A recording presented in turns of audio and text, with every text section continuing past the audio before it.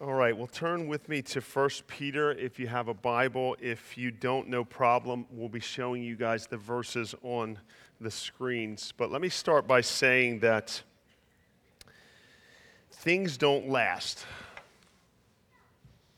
They don't. They just wear out, they break, they lose their beauty, and they fade away. In 1978, the band Kansas wrote the song Dust in the Wind, and the lyrics talk about things not lasting. Here's some of the lyrics. I close my eyes only for a moment, and the moment's gone. All we do crumbles to the ground, though we refuse to see. Nothing lasts forever but the earth and sky, it slips away. All the money won't another minute buy. Dust in the wind. All they are is dust in the wind. All we are is dust in the wind. Things just don't last. And that's true for us too. People don't last. We wear out. We fade away. When I was a kid, I didn't really experience a lot of death, even though my parents died when I was 4. I was really too young to remember any of it. The first really painful encounter with death was when my dog, Little Bit, died. We called her Bip, and she was this miniature black and tan dachshund. I think we actually have a picture of Bip. Yep, there's Bip. I know, is she cute? And that's either me or Bob. I can't tell. It's my...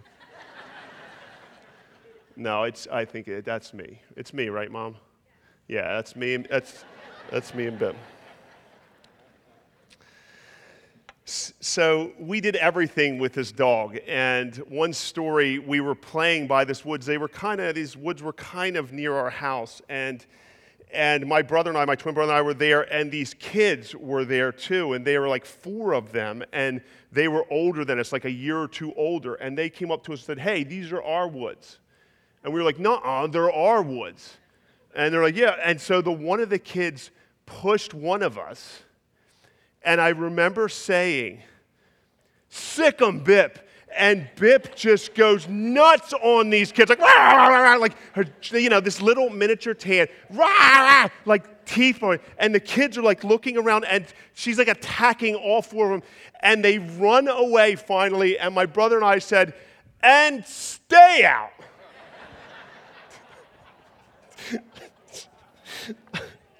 Oh, that was such a great Bip story. So when Bip got sick and died, I think I was 13 years old, and it crushed me. It just crushed me. Things were never the same without her. There's a danger when we trust in things that won't last. And that brings us to 1 Peter. The Apostle Peter, who wrote 1 Peter, he likes to talk about what will last and what won't last. He likes to contrast things that last and things that won't. He likes to contrast the perishable with the imperishable, the temporal or the temporary with the eternal. In 1 Peter 1, verses 22 through 25, it says, having purified your souls by your obedience to the truth for sincere brotherly love, love one another earnestly from a pure heart, since you've been born again, not of perishable seed, but of imperishable, through the living and abiding Word of God. For all flesh is like grass, and all its glory like the flower of grass. The grass withers and the flower falls, but the word of the Lord remains forever. And this word is the good news that was preached to you. So Peter answers 3 questions in this passage. First, who is perishable? Who is perishable? Well, Peter makes this very clear. We are. He quotes Isaiah 40, which for us is here in verse 24, which says, all flesh is like grass, and all its glory like the flower of the grass. The grass withers, and the flower falls. That's us. That's us. Our flesh, our bodies are like grass. And if you know anything about my grass, it's a battle. Grass doesn't last. It gets attacked by weeds. It gets beaten down by people. It gets scorched by the sun. By the middle of the summer, my grass withers. It doesn't last very long. And the same is true for flowers. A lot of people don't know this about me, but I love flowers, and I love the flowers in our yard. I love the daffodils and the daylilies, the black-eyed Susans, the cone flowers, the irises, the flowering cherry tree. My favorite is our wisteria, which has these amazing long flowers, but they just don't last. They're beautiful when they bloom, but most of them last for 2.5 weeks, maybe 3 weeks at the most, and then they fade away and they die. That's a picture of our lives. We're a lot like the grass and the flowers. We're not going to be around that long. We're not going to last. Most of us are fading. And there's a reason for that. It's because we have been born of perishable seed. Did you pick that up in verse 23? It says, since you've been born again, not of perishable seed. Now, what does he mean by perishable seed? Well, Peter here is comparing us to plants. In the same way that seed brings forth grass or flowers, seeds also bring forth human beings. Seeds are amazing things. Think about how a seed can lay dormant. It looks like it's dead, but it contains life inside. Every plant seed contains like a little embryo that springs to life when it's planted in the ground. And human seeds are even more amazing. Human seeds produce new life. But the problem is, it just doesn't last. The life is temporary. The seed is perishable. It's not eternal. So what do? Is there a way to be born of imperishable seed? Can we find something eternal? Can we find something that will last? Well, that brings me to our second question. Can we be imperishable? Well, Peter doesn't just talk about perishable seed. He also talks about imperishable seed. And this imperishable seed doesn't produce a normal birth. It causes us to be born again. Did you pick that up in verse 23? It says, since you have been born again. We can be born in a way that will last forever, where we won't die, we won't fade away, we won't wear out. It's called being born again. Now, this is where I probably lost some of you. If you've heard of the phrase born again, you're probably getting ready to collect your things and head for the door. It has quite a bad reputation. One meme I saw said, born again, people who claim to know Jesus but don't pay attention to what he says. Well, unfortunately, that's what many people think when they hear someone is born again. They now enter the ranks of the most hypocritical and judgmental people in our society. But that is a complete distortion of being born again. Being born again should produce the exact opposite results. Now, being born again means to be born spiritually, which means that prior to being born again, we are spiritually dead because of our sin. Now, that doesn't mean we're as evil as we can be, and it doesn't mean we don't do good things. It just means that sin has messed up our lives, and it causes spiritual death. It means that left to ourselves, we won't love and obey God. We'll run the other way. We'll live for ourselves. We'll be in charge of our own lives. We'll do what we want. That's what sin is. And that's what it means to be born physically. We are born into sin. But being born again is different. It's a spiritual birth. It's when the spiritual seed of the gospel is planted inside of you and brings forth new life, spiritual life. And this is not a temporary thing. This is an eternal thing. It's imperishable seed that will not die. Those who are born again will live forever with God. Now, how does this happen? Well, it's more of a thing that God does than a thing that we do. See, we all have a problem. We are spiritually dead. Ephesians 2 says we are dead in our trespasses and sins, and we can't give ourselves new life. You know, when you're dead, there's not much you can do to help. You need someone to come and to rescue you. In 1967, 2 utility workers or linemen had been performing routine maintenance when one of them, a man named Randall Champion, brushed one of the low voltage lines at the very top of the utility pole. His safety harness prevented a fall, but he was completely knocked unconscious and his heart had stopped from the massive jolt of electricity that he was hit with. His friend J.D. Thompson raced up the pole and immediately began mouth-to-mouth resuscitation. He continued breathing into Champion's lungs until he felt a slight pulse, and then he yelled, "He's breathing." Thompson then unbuckled Champion's harness and descended with him on his shoulder.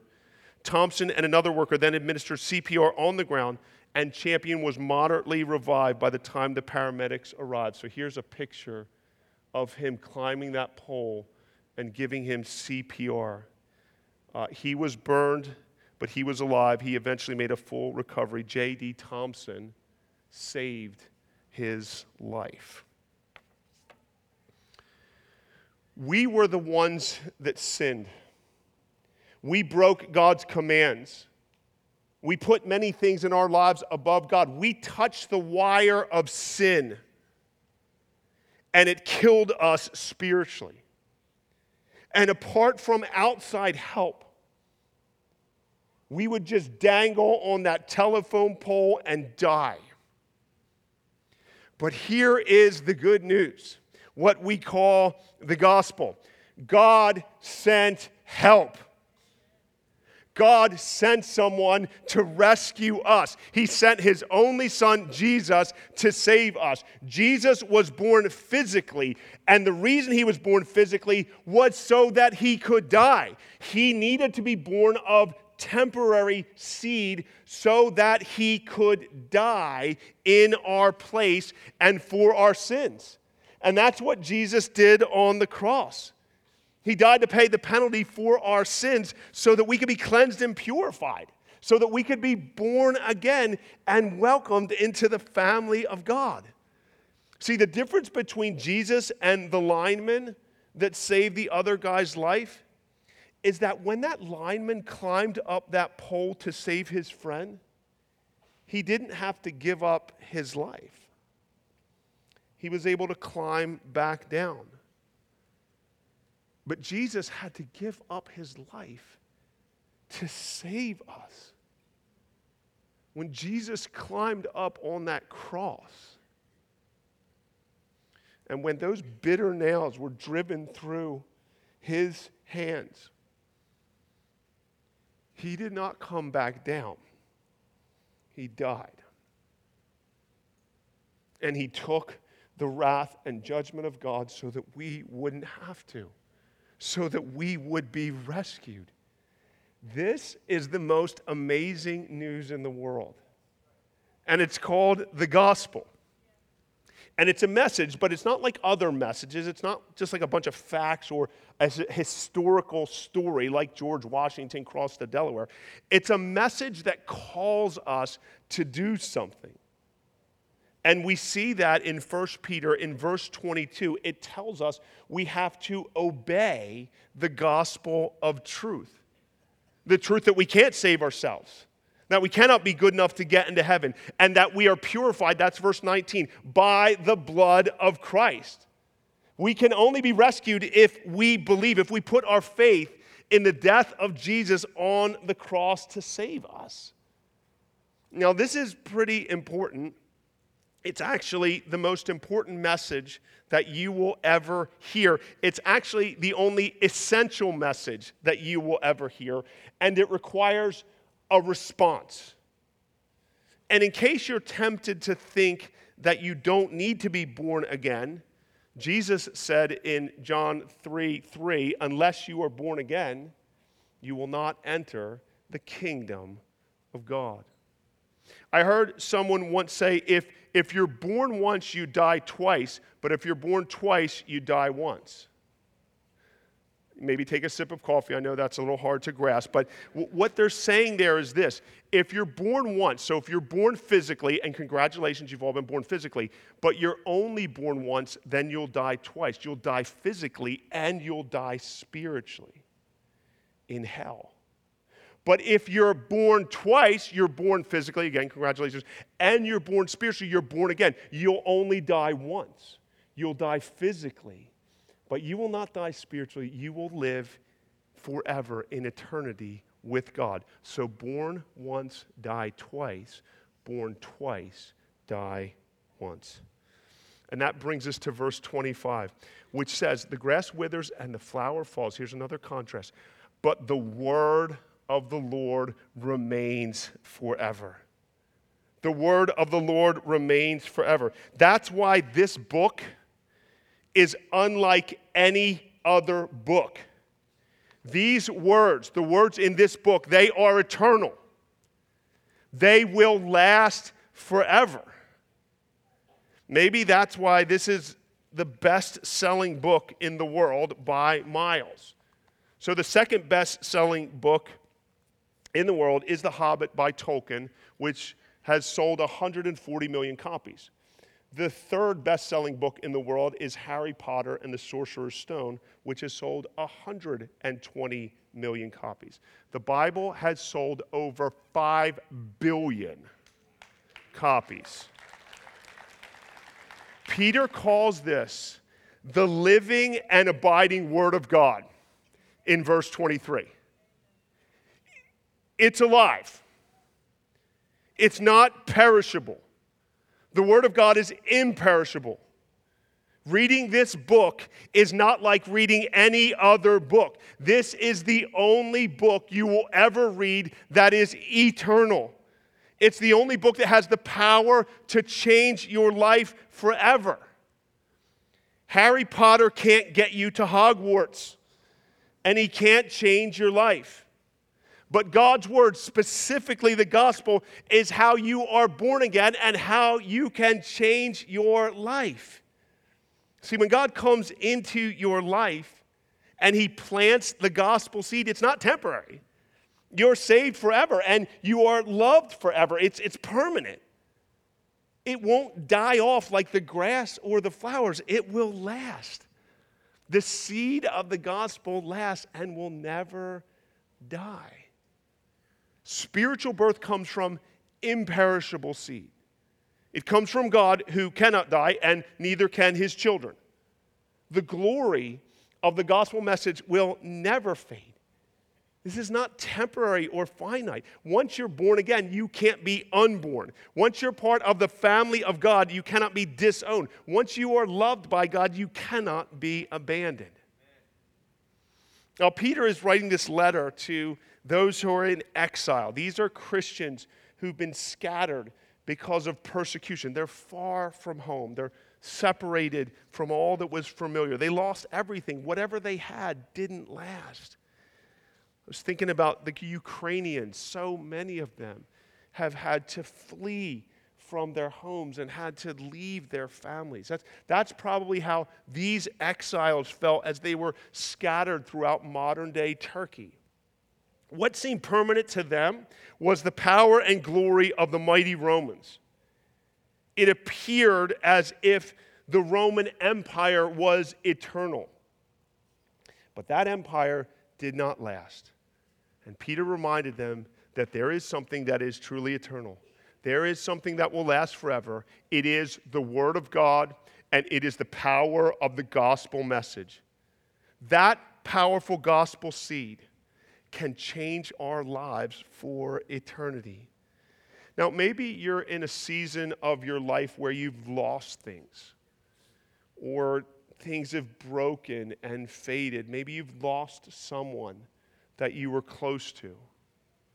Peter's advice to you is, don't put your ultimate trust in things that are temporary.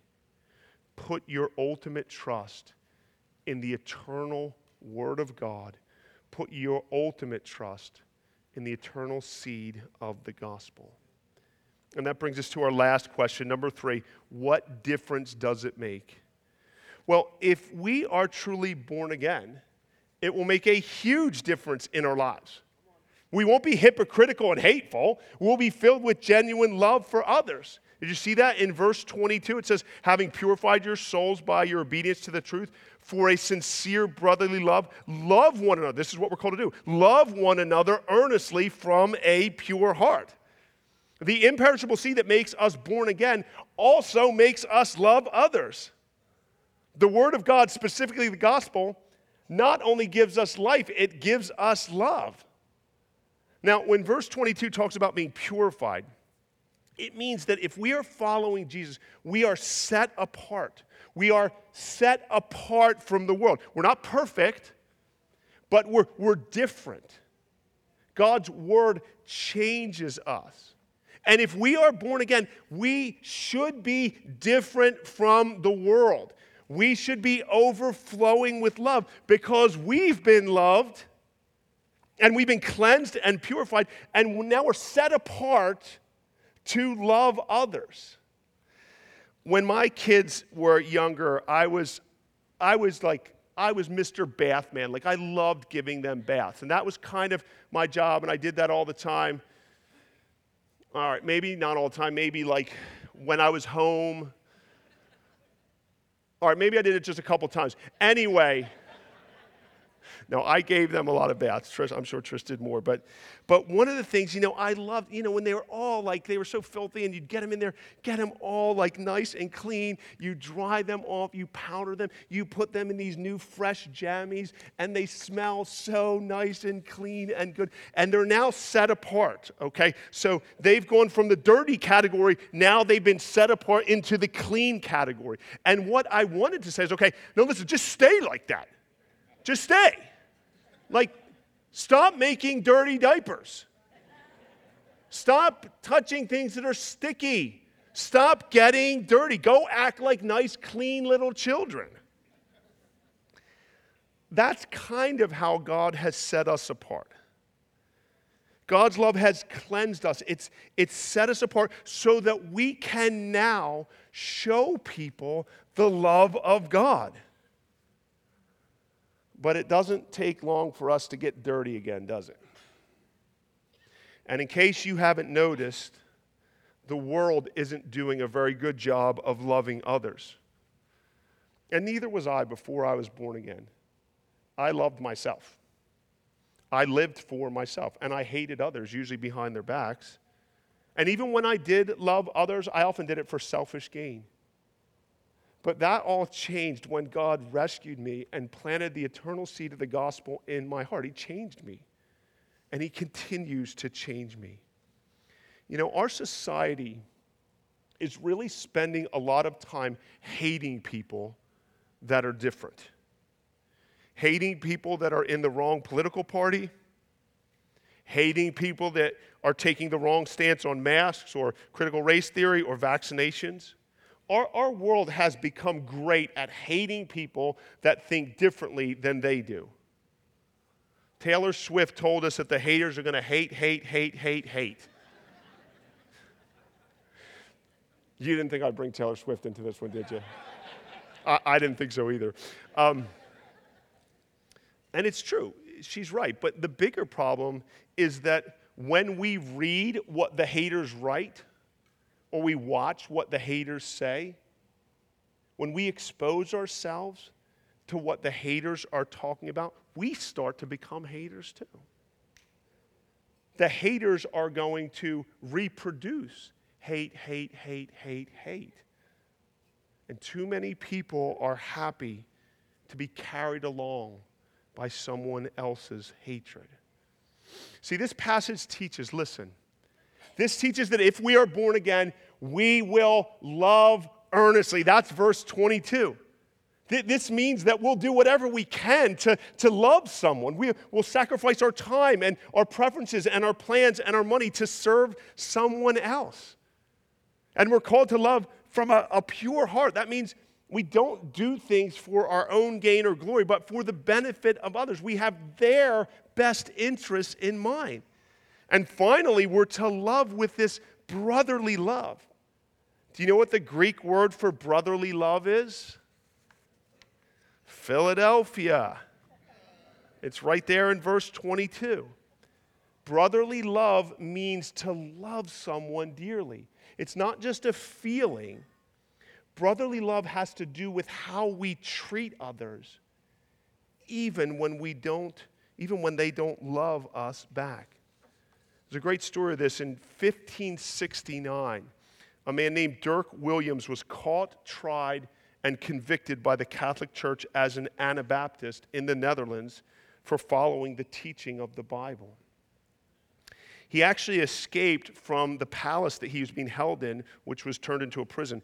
He let himself out a window with a rope made of knotted rags, and he dropped onto the ice that covered the castle's moat. Seeing him escape, a palace guard pursued him as he fled. Dirk crossed the thin ice of a pond safely, of the moat safely. His own weight had been reduced by the short prison rations, but the heavier pursuer broke through the ice. Hearing the guard's cries for help, Dirk turned back and rescued him.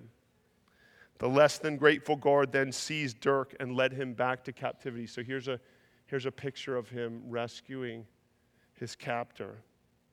But it says this time the authorities threw him into a more secure prison, and soon he was let out and burned to death for his faith. That's love. That's love. And this is what Christ has done for us. The ultimate act of unconditional love was when Jesus died on the cross for us. It was his love for us that drove him to the cross. He loved us when we didn't love him back. Now, you may feel like it's impossible to love others well. You try, but your love never lasts. God didn't intend for you to love others through your own strength. He knew that would never work. He intended for you to love others through his strength and through his love. And you can only access that if you give your life to him. And if you do that, you will be born again. You will be loved perfectly and eternally and unconditionally by Christ. You will know a love like no other, a love that will change you. You know, we all want to be loved, and we all want to be loved unconditionally. When you receive the love of Christ, it frees you to love others. It enables you to love the way Christ loved you. This is what the eternal power of God's word does in our lives. It causes our dead hearts to be made alive again. And it puts the unending love of Christ into our hearts so that we too might love one another. If I could have the band come up, they're going to perform a special song called Shaken, but let's take a moment and pray. Lord, thank you for your amazing, unconditional love. That when you went up on that cross, taking our sin, you did not come down, but you died, paying the price that should have been ours. Lord, we all know that things in this world do not last. And I pray that you would help us not to live for what is temporary, but to live for what is eternal. Help us, God. Help us to live for those things. In Jesus' name.